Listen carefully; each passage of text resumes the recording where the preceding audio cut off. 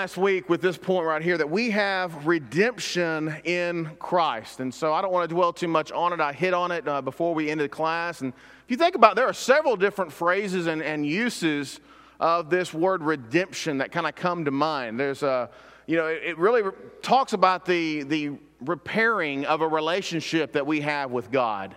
And that only in Christ can we have this reparation of a relationship that was really split in two when sin came into our lives. And really kind of goes back and echoes the beginning of sin coming into the world. And in Genesis chapter 3 that we know when Adam and Eve committed that first sin of disobedience in the garden, that really kind of set off the wildfires of sin throughout all of humankind. And through Adam's sin entered the world, of course, we know later on, and we'll echo that as we think about in Ephesians, that through Christ came salvation.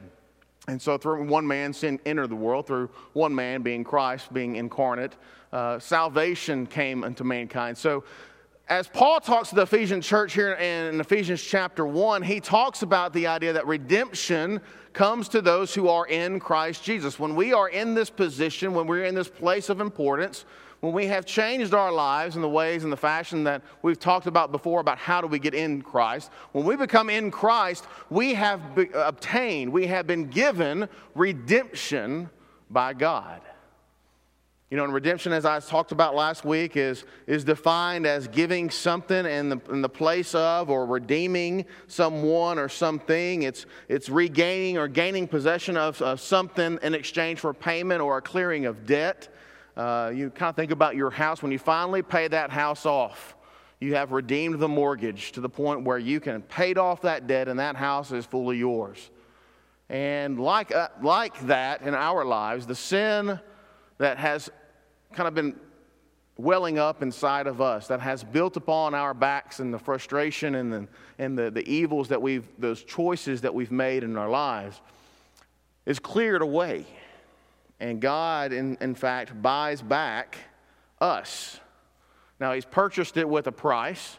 John 3:16, He gave His only Son so that we would not die, but we'd have everlasting life. It's Jesus' blood that came into the redeeming power that gave us redemption. But when we think about redemption, we think about the reconciliation or the reunion of two things that may have once been separated, but then are now bought and brought back together in their lives. And so you kind of have that imagery in your mind when you think about redemption. We equate redemption a lot of times with salvation, right? I mean, that's what we think when we hear and read about we have redemption in Christ. We think automatically, boom, of salvation. And they, although being two different words, kind of echo and give us the same meaning. And that's the fact that when we were once lost, we are now saved. Once we were once disconnected, we are now reconnected.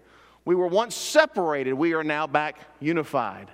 And so these terms, obviously being used interchangeably, somewhat have a little bit of a different definition, but their usages to us as Christians become pretty synonymous because it talks about the reconciliation of our lives where once we had one disrepaired, disjointed relationship with God, that because of Christ's blood, we have been brought into redemption.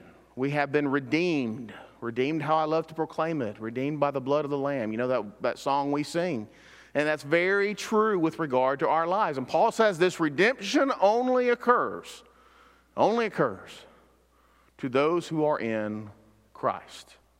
And so once we experience and once we obey and do those things which bring us into Christ, one of the tremendous spiritual blessings which we're able to obtain, that is freely given to us because we have been obedient into salvation, is that idea of redemption. Our souls, our spiritual lives have been redeemed. Where we were once lost, we're now found. So this redemption allows us to obtain something where we have died to our sins. We begin a new life with regard to living in Christ at that point in baptism. And God has redeemed us, as I said at the end of class last week, because He sees our lives as being something of value.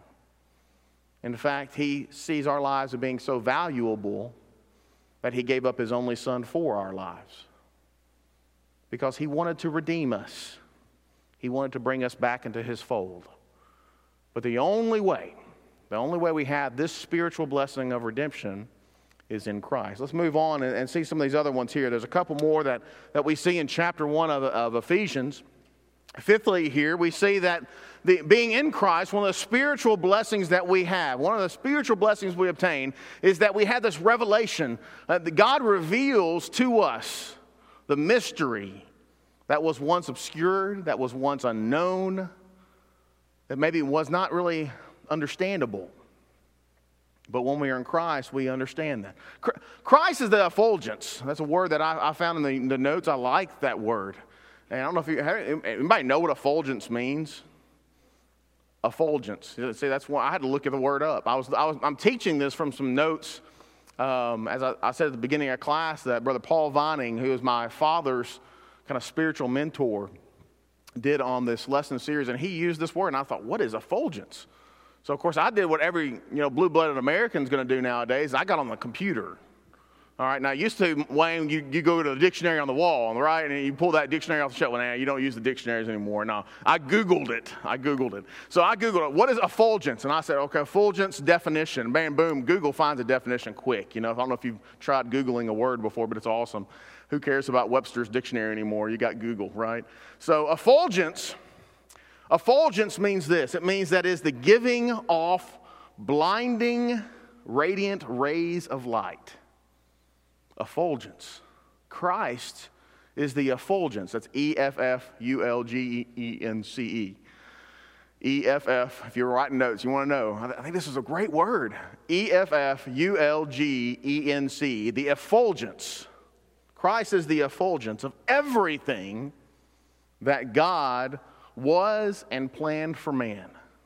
Think about that. God gives off this radiant light through his only Son. And Christ came to this world and he gives off this blinding, radiant light unto all those things which may have once been hidden. Wayne, you think about the Old Testament, all these prophecies that were about Christ coming. These people were probably scratching their heads and thinking, what are you talking about, Isaiah?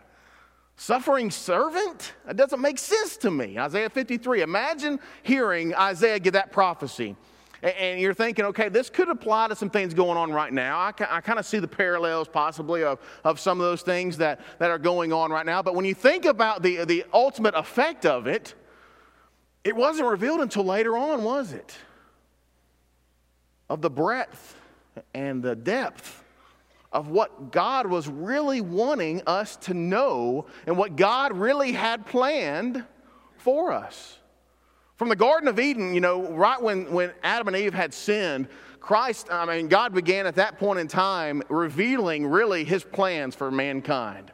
It had been placed from the foundation before, the creation really occurred. God had all these plans in place. But it began to be revealed at the point when the fall of man occurred.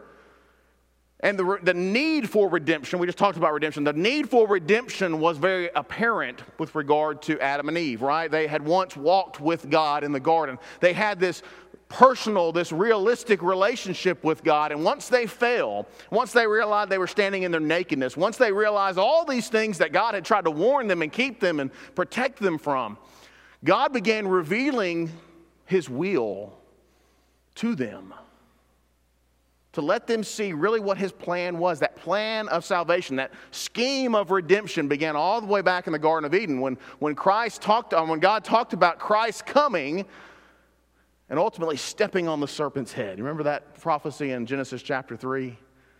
Talking about the scorn of woman and all those things, but the fact that the serpent would ultimately be laid waste. He would be stepped on. He would be smashed.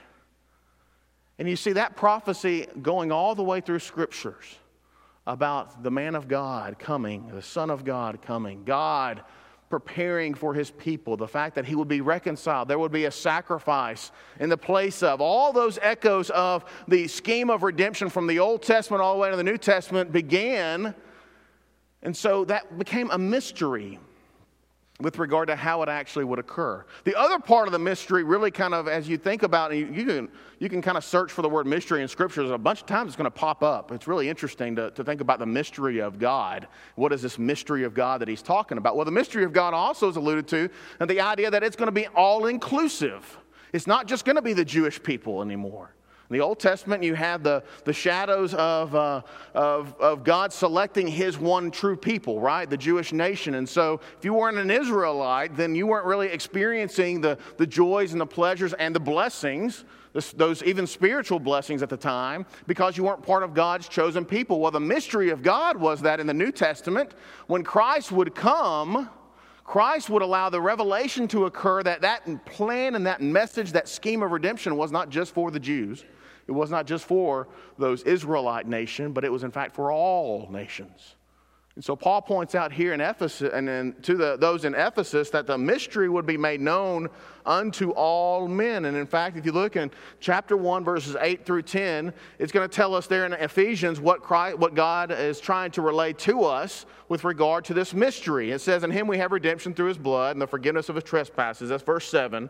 Jump down to verse 8, which he lavished on us. In all wisdom and insight, he made known to us the mystery of his will, according to his kind intention which he purposed in him, that being Christ, with a view to the administration suitable to the fullness of times, and that is the summing up of all things in Christ, things in heavens and things on the earth.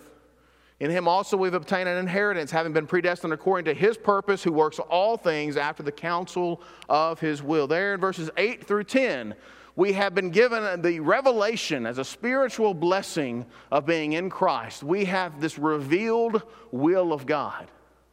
It has been made known unto us. It's no longer a mystery to us. And in Christ, we're going to be able to understand the wonderful abundance of what it really means to be a part of God and a part with Christ. And Christ started it all as being the effulgence of all things of what God's will would be. As he radiated and as he exposed those things as being the light of the world, Christ continually allowed us to understand more and more and more. Think back. Christ himself said, I'm the light of the world, right? He kind of said, I'm going to reveal things. John chapter 8, verse 12, I'm the light of the world. He who follows me will not walk in darkness, but will have the light of life. And on down in John chapter 12, he talks about being the light here on this earth. And he says, so Jesus said to them, for a little while longer, the light is among you. Walk while you have the light so that darkness will not overtake you. He who walks in the darkness does not know where he goes. While you have the light, believe in the light so that you may become sons of light. It echoes down there. I love the idea of Isaiah 53 is echoed there a couple verses down. It says, this is what it means.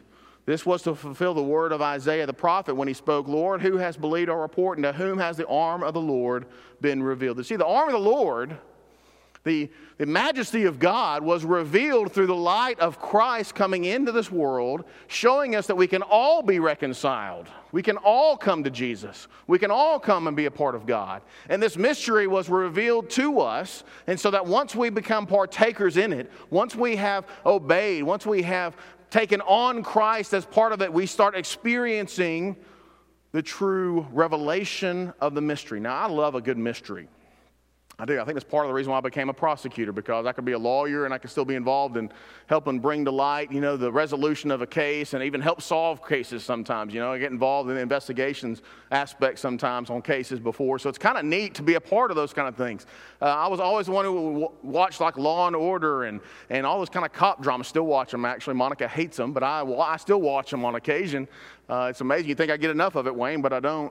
I like those kind of things. I like trying to figure out the whodunits of this world. And so these mysteries have always kind of appealed to me.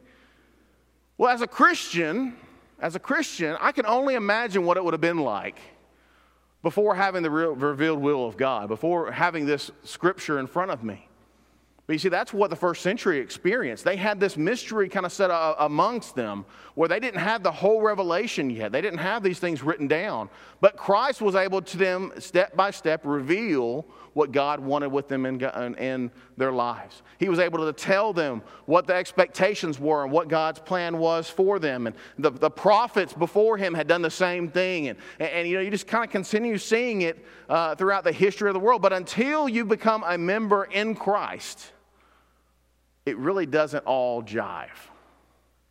It doesn't really all come together. You don't have that full knowledge because I think you don't have that experience. Sometimes in order to really understand something, you have to experience it.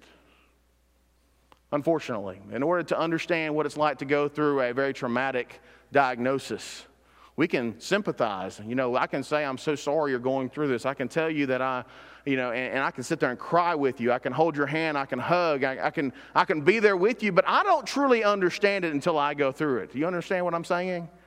I don't think we understand that. It's still somewhat of an unknown to us. And we can sympathize because of our love and our compassion and all those other character traits, but you don't truly understand it. It is not truly revealed to you until you go through it.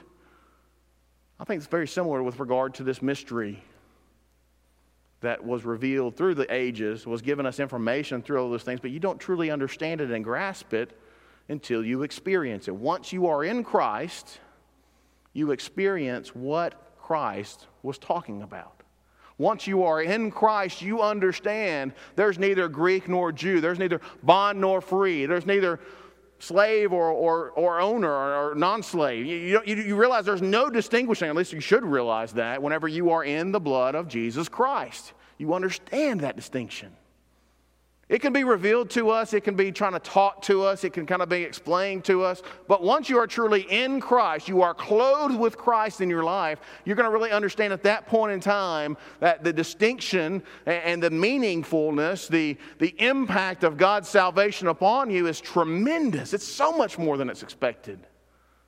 And once you're in Christ, you truly understand and see what God's will is. That mystery of Christ was revealed to you so that we can always understand. You think back, Christ revealed these things and God revealed certain things to the ages to his disciples and the apostles. I mean, you even think back to Matthew chapter 16 when it talks about that, Jesus asks Peter about the found, who am I? And Peter makes that confession, you're Jesus Christ, the Son of God. And Jesus says, it's upon this foundation, it's upon this rock, which I will build my church. And it's not this world that's revealed it to you, Peter, but it's my Father in heaven that revealed it to you. There were things revealed to them about God's will, about God's plan, about his purpose. But until they really became a part of Christ, when they really had that beginning of the church and when they became Christians and it kind of all comprised in it, it's kind of when it all started clicking to the disciples. They had knowledge, they had information, but they didn't truly understand it. And so what we see here is that unlike the God of the world that blinds the minds of unbelievers, we see in 2 Corinthians chapter 4, verse 4, we don't want to follow that God, right? The God of the world blinds unbelievers. He doesn't want them to follow after God. He doesn't want them to see the light of the gospel of the glory of God. But what you do see is that from the darkness, from the life of sin, Christ changes us.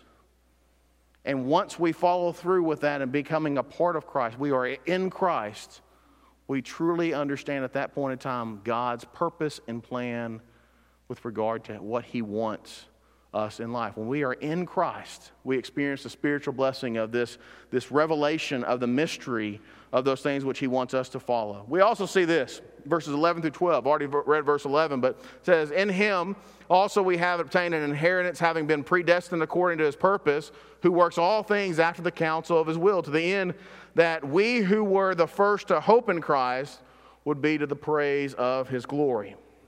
In Christ we obtain an inheritance. We obtain an inheritance.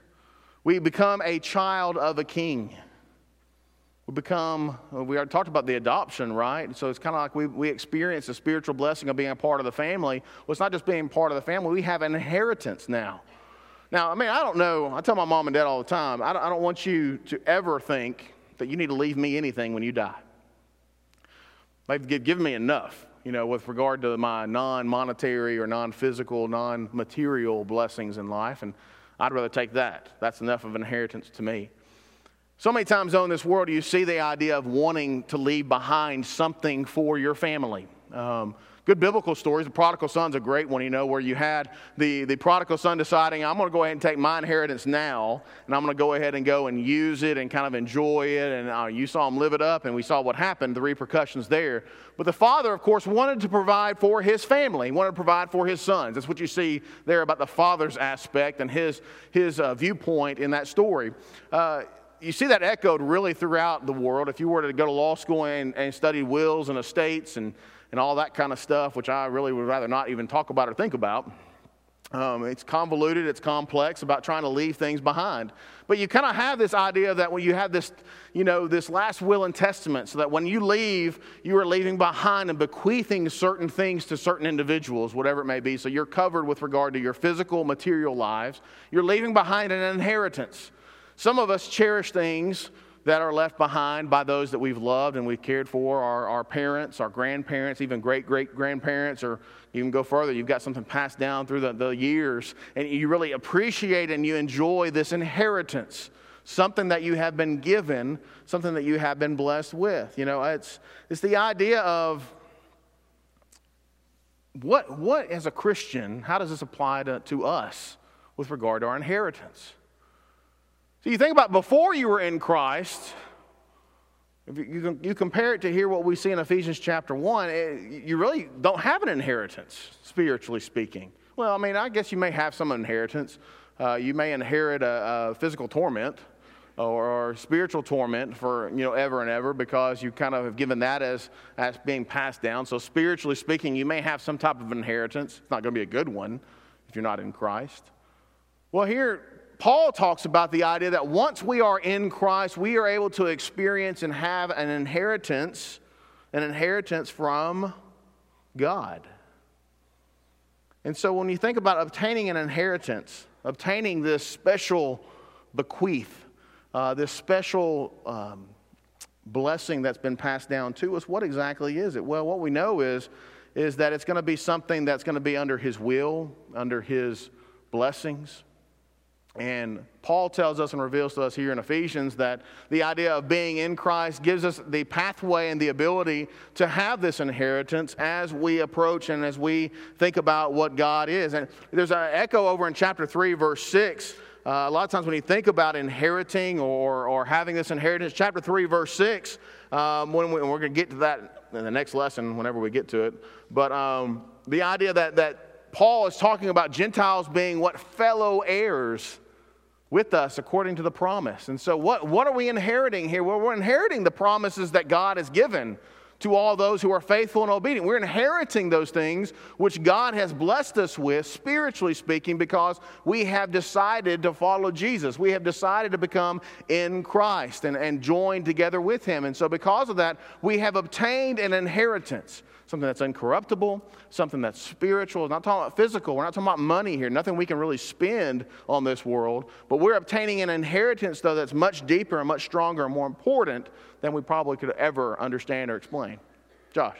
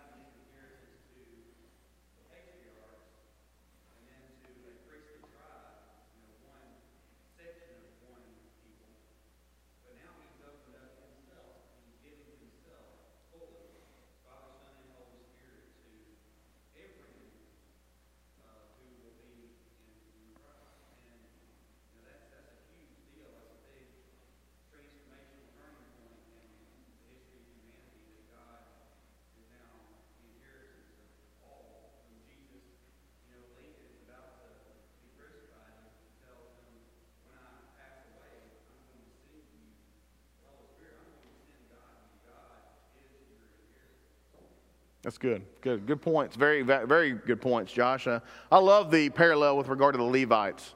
I think it's a great parallel to think about. And, so many get caught up on what are we going to inherit. I don't know. It probably leads to the most bitter squabbles between brothers and sisters and families ever is when, a parent passes away and they're trying to bicker over who's going to take what or who's going to inherit what or who's going to get what. And I understand that. There's some things that mean more emotional to other people. Unfortunately, it brings into so many different materialistic type of discussions. But you're right with regard to the inheritance of the Levites. I love that. That's a great analogy, and you may not have heard him, but he alluded to back in the Old Testament, the 12 tribes were divided up, and the 12 tribes, of course, were given land and property. However, really the 12th tribe being the tribe of Levi. Of course, if you remember, Manasseh and Ephraim, they got double portion.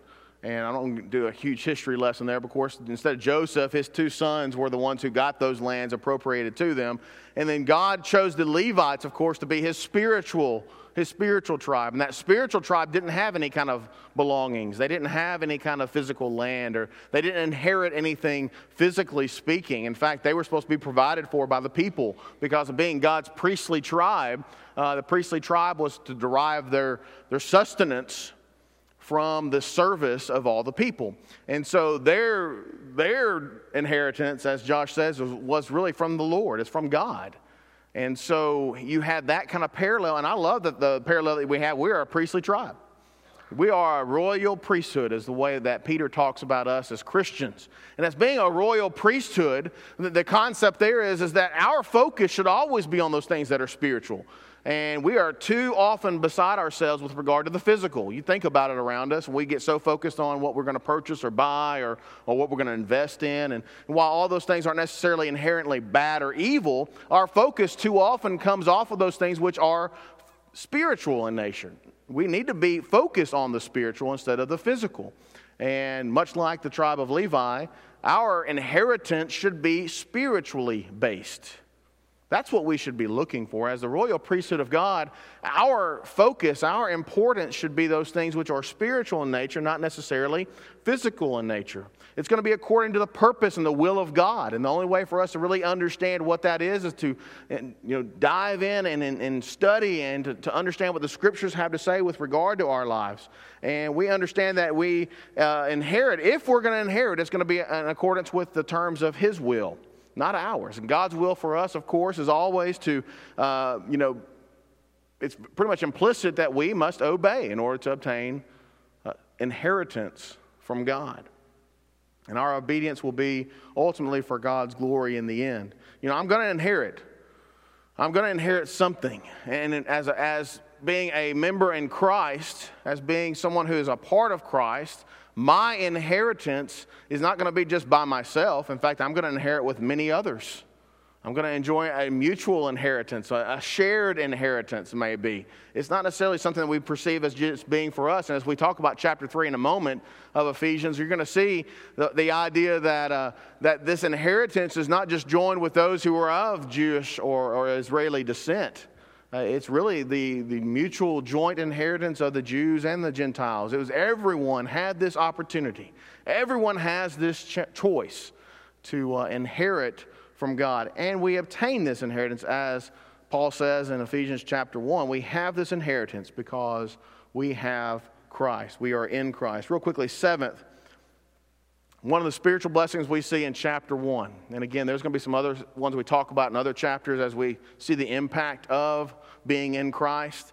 But in chapter 1 here, verses 13 through 14, we see that one of the things we have, one of the spiritual blessings that we have in Christ is gaining the seal of the Holy Spirit. Josh alluded to this a moment ago. Before Jesus left this earth, He comforted His disciples, all the apostles and the disciples that were with Him there. He comforted them with the idea that I'm going to leave. I'm leaving. But when I leave, I will send unto you the Comforter. I'm going to send to you the Spirit. I'm going to send to you some support so that you're going to be able to have something when I leave. You're not going to be left alone. You're not going to have this thought that, oh, well, Jesus is gone, so it's over. No, it's a perpetual existence of the spiritual impact on our lives is seen by the existence of the Holy Spirit and the impact of the Holy Spirit in our lives. That's why when you think about Acts chapter 2, verse 38, when Peter told them on the day of Pentecost to repent and believe, be baptized, every one of you, in the name of Jesus Christ for the remission of your sins, and you will receive the gift of the Holy Spirit, that meant something, and it should still mean something to us. That gift of the Holy Spirit is something that helps us understand God is still active, living, working. He's breathing around us. Now, I'm not talking about in a miraculous form or fashion always. Now, in the first century, we see that occurred. I mean, that was pretty evident. If you read the scriptures in the New Testament, you cannot help but see that the Holy Spirit was very active in a miraculous way and format. Why? Because they needed that affirmation. They needed that confirmation of what the speakers and what everyone was teaching and preaching was in fact from God. The thing is, nowadays, as you think that the revealed Word of God, as 1 Corinthians 10, that which is perfect has come, we can enjoy that same affirmation, that same spiritual affirmation in our lives. Why? Because we have the confidence to know that those things which are being taught, those things which are being said from the pulpit or in the Bible class are from God when we compare it and we see it with regard to the Holy Spirit. The Holy Spirit as the comforter doesn't just make us feel good. We've got to get past that idea of the comforter. I mean, yeah, he's going to give us that feeling of relief or that feeling where we have a confidence or an assurance. I mean, that's a great feeling, right? Whenever you are confident in what you believe and what you're being taught or even what you are teaching. It's good to have that feeling. But the comfort of the Holy Spirit is something more of a confidence and an assurance intellectually with regard to knowledge, with regard to adequate proof. So that when we hear and when we obey something, we know for sure. It's not just a feeling. It is a proof. It is an intellectual assurance that what God has said, in fact, is. What God wants should be. And God helps us understand with the Holy Spirit there that as we are in Christ, we are able to enjoy this confidence of being joined together with Him. And that's what Paul's talking about here in Ephesians chapter 1, verses 11 through 12. It says, we've obtained an inheritance. Verse 13 and 14. In Him, you also, after listening to the message of the truth, the gospel of your salvation, having also believed, you were sealed in Him, that's in Christ, you were sealed in Christ with the Holy Spirit of promise, who was given as a pledge of our inheritance with a view to the redemption of God's own possession to the praise of His glory. I love the way how Paul ties all this stuff together here as he's talking about the spiritual blessings that we have.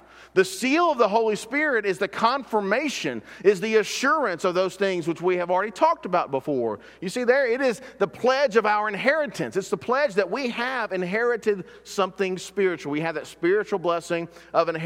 A seal of the Holy Spirit is given to us with respect to a view of the redemption of God's own possession to the praise of His glory. How else better for God to give us something so that we can look at it and we can know from seeing it that our lives mean something? We've been redeemed. Redeemed, how I love to proclaim it. Redeemed by the blood of the Lamb. Well, how can we know? How can we feel so secure? How can we feel so sure that we have been redeemed? It's because we have the seal of the Holy Spirit stamped upon our forehead. We have it sealed upon our hearts. Whatever kind of analogy we want to think about, the seal of the Holy Spirit is placed upon our spiritual lives to indicate we have an inheritance, that we are a part of God's own people, and that we are enjoying the redemption through the blood of Jesus. When we are in Christ, we enjoy the spiritual blessing of being sealed by the Holy Spirit. Think about what a seal is. Back in Old Testament days, and we could do kind of a word study on seals. Kings would oftentimes seal their correspondence. Why would they do that? To show, in fact, that it was in fact from the king. So they'd have their own signature. They'd have a signet ring. They would usually press down upon some kind of a wax, and they'd create a wax seal on that letter or that correspondence. You see some examples in the Old Testament, specifically off the top of my head in the book of Naaman, or not in the book of Naaman, but in the story of Naaman, when you talk about the seal of that correspondence, and it was sealed, I believe, with the king's signet and ring. There's other ones, I believe, that you think about in the Old Testament. But the seal would indicate the authority. It would indicate the fact that the true source of who that correspondence came from was, in fact, the king. Other times, seals would also indicate possession. And so you can kind of see how that would, the possession of the letters, possession of authority. So when you think about a seal with regard to the historical usage of a seal would usually denote ownership or authority. Well, that makes sense with regard to the Holy Spirit, right? I I mean, how else would God denote and give us the authority that he has? How else would he show to us that we in fact are, as he says, and Paul says in verse 14, part of God's own possession? Well, we're sealed with the Holy Spirit. We have the seal of the Holy Spirit on our lives to indicate that we belong to God. What a great spiritual blessing that is. Now, I think it would be great if it was visual, all right? Visual, maybe we'd go around, we'd have Verl, can you imagine just going around with a big seal on your head if you're a Christian? Everybody knows, okay, he's a Christian, he's not a Christian, he's a Christian, all right, he's not a Christian, she's not a Christian, all right, she's not there yet. You kind of have an indication. It'd be great to have that, but it's not about physicality. It's not about having that exposure, physically speaking. It's all about the spiritual blessings that we have. But that's really what we have in Christ. We have that seal. We have that possession of who God is. I have a seal, or there's a seal hanging up in my division at the church, at the work in my office area, and it's the seal, Great Seal of Alabama. Y'all have probably seen that. I mean, we're in Montgomery after all, so you see a lot of seals probably around the state. And some of you who maybe even working in state offices have seen the Great Seals of Alabama postered and plastered up on the walls, right? And so there's actually a law. You cannot reproduce or you cannot have anything made of the seal without permission from the state of Alabama. I think it's very interesting. But the reason is because when you have that seal up on the wall, it indicates and shows that, in fact, this is a state office. This is state property. And so you have the seal that is placed there for that. Likewise, when we are in Christ, when we're a part of Christ's body, when we are a part of who Christ is, we have the seal of the Holy Spirit. I think it's interesting here in verse 13, it actually gives us kind of the plan of salvation of how to obtain this seal. I love the way that kind of outlines there. In verse 13, it says, of course, that in him you also, after listening to the message of truth, all right, you got listening, hearing, right? We could sing the song that Doug does with the kids. Hear, believe, repent, confess, be baptized in the water, rise up again to walk with Christ and live like you oughta. And you see the parallel here in Ephesians chapter 1 with regard to this plan of salvation, hearing the message of truth. We're listening to it, right? The gospel of our salvation, believing you were sealed with him and the Holy Spirit of promise. Well, the whole believing aspect here, and you can get a lot of people talking, well, it's just belief only. No, that's not really it. When you're hearing it, it creates the faith, the proper faith, when you look at it, biblical faith, creates obedience. And so obedience means you're going to obey everything. If you truly believe God, if you truly are believing, a believing Christian, a believing person, that's going to lead to actually obedience. And so you see the whole chain of the scheme of redemption, the plan of salvation here, comprised here, the idea that you got to hear this message of truth, the gospel of our salvation. We know the gospel,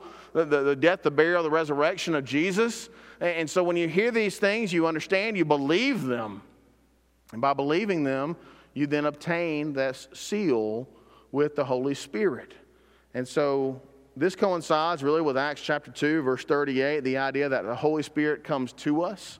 We are able to be partakers of this wonderful blessing of the Holy Spirit once we have followed and obeyed those things which God wants in our lives. And so you see here, seventh, this spiritual blessing in Christ is gaining the seal of the Holy Spirit. When we are in Christ, we can enjoy being sealed, being God's possession, being part of those things which God has commanded for us in our life. Josh.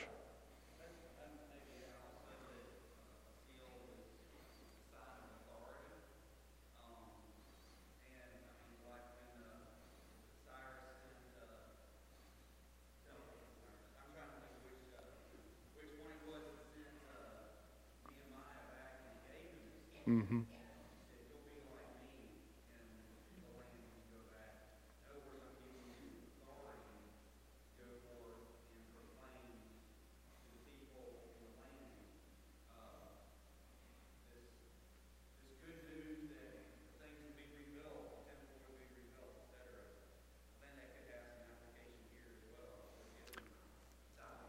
Sure. Yeah, and I think, of course, I call that the agency principle, because legally speaking, you're an agent for someone whenever they tell you to kind of act on their behalf. You're kind of their proxy. with regard to things. You're treated in the same way, or they should be giving you the same respect in the same manner as if the king himself had gone. And so Nehemiah, as you said, when he went back to, with regard to the rebuilding of the walls and the rebuilding of the city of Jerusalem, he was given pretty much the equality with the king. Pretty much you treat him like you treat me because he is from me. He is my agent there. And you've got that aspect with regard to us as Christians. I believe 100%. The seal of the Holy Spirit kind of places that upon our lives as being a spiritual blessing of the fact that we are united with Him. We are united with God in Christ. And so when we experience that in our lives, we're able to see and we're able to enjoy all the wonderful things just as if we had never been separated to begin with. You got that seal, you got that approval. Next week, we're going to look at chapters 2, 3, and 4, I hope. Real quickly as we look at how Paul deals with other things in this book and kind of give a survey of the last couple of chapters as he talks about being in Christ. I encourage you, read the rest of the book of Ephesians. I think it's a good little study, and as you think about and focus on what it means to be in Christ, some of these things are going to pop out at you because the phrase in Christ or in Him or in Christ Jesus are used so frequently in this book, it's kind of hard to miss exactly the implications where Paul's talking about the importance of being in Christ in your Christian life and all the things that stem from that. Appreciate your kind attention. We'll see you next week.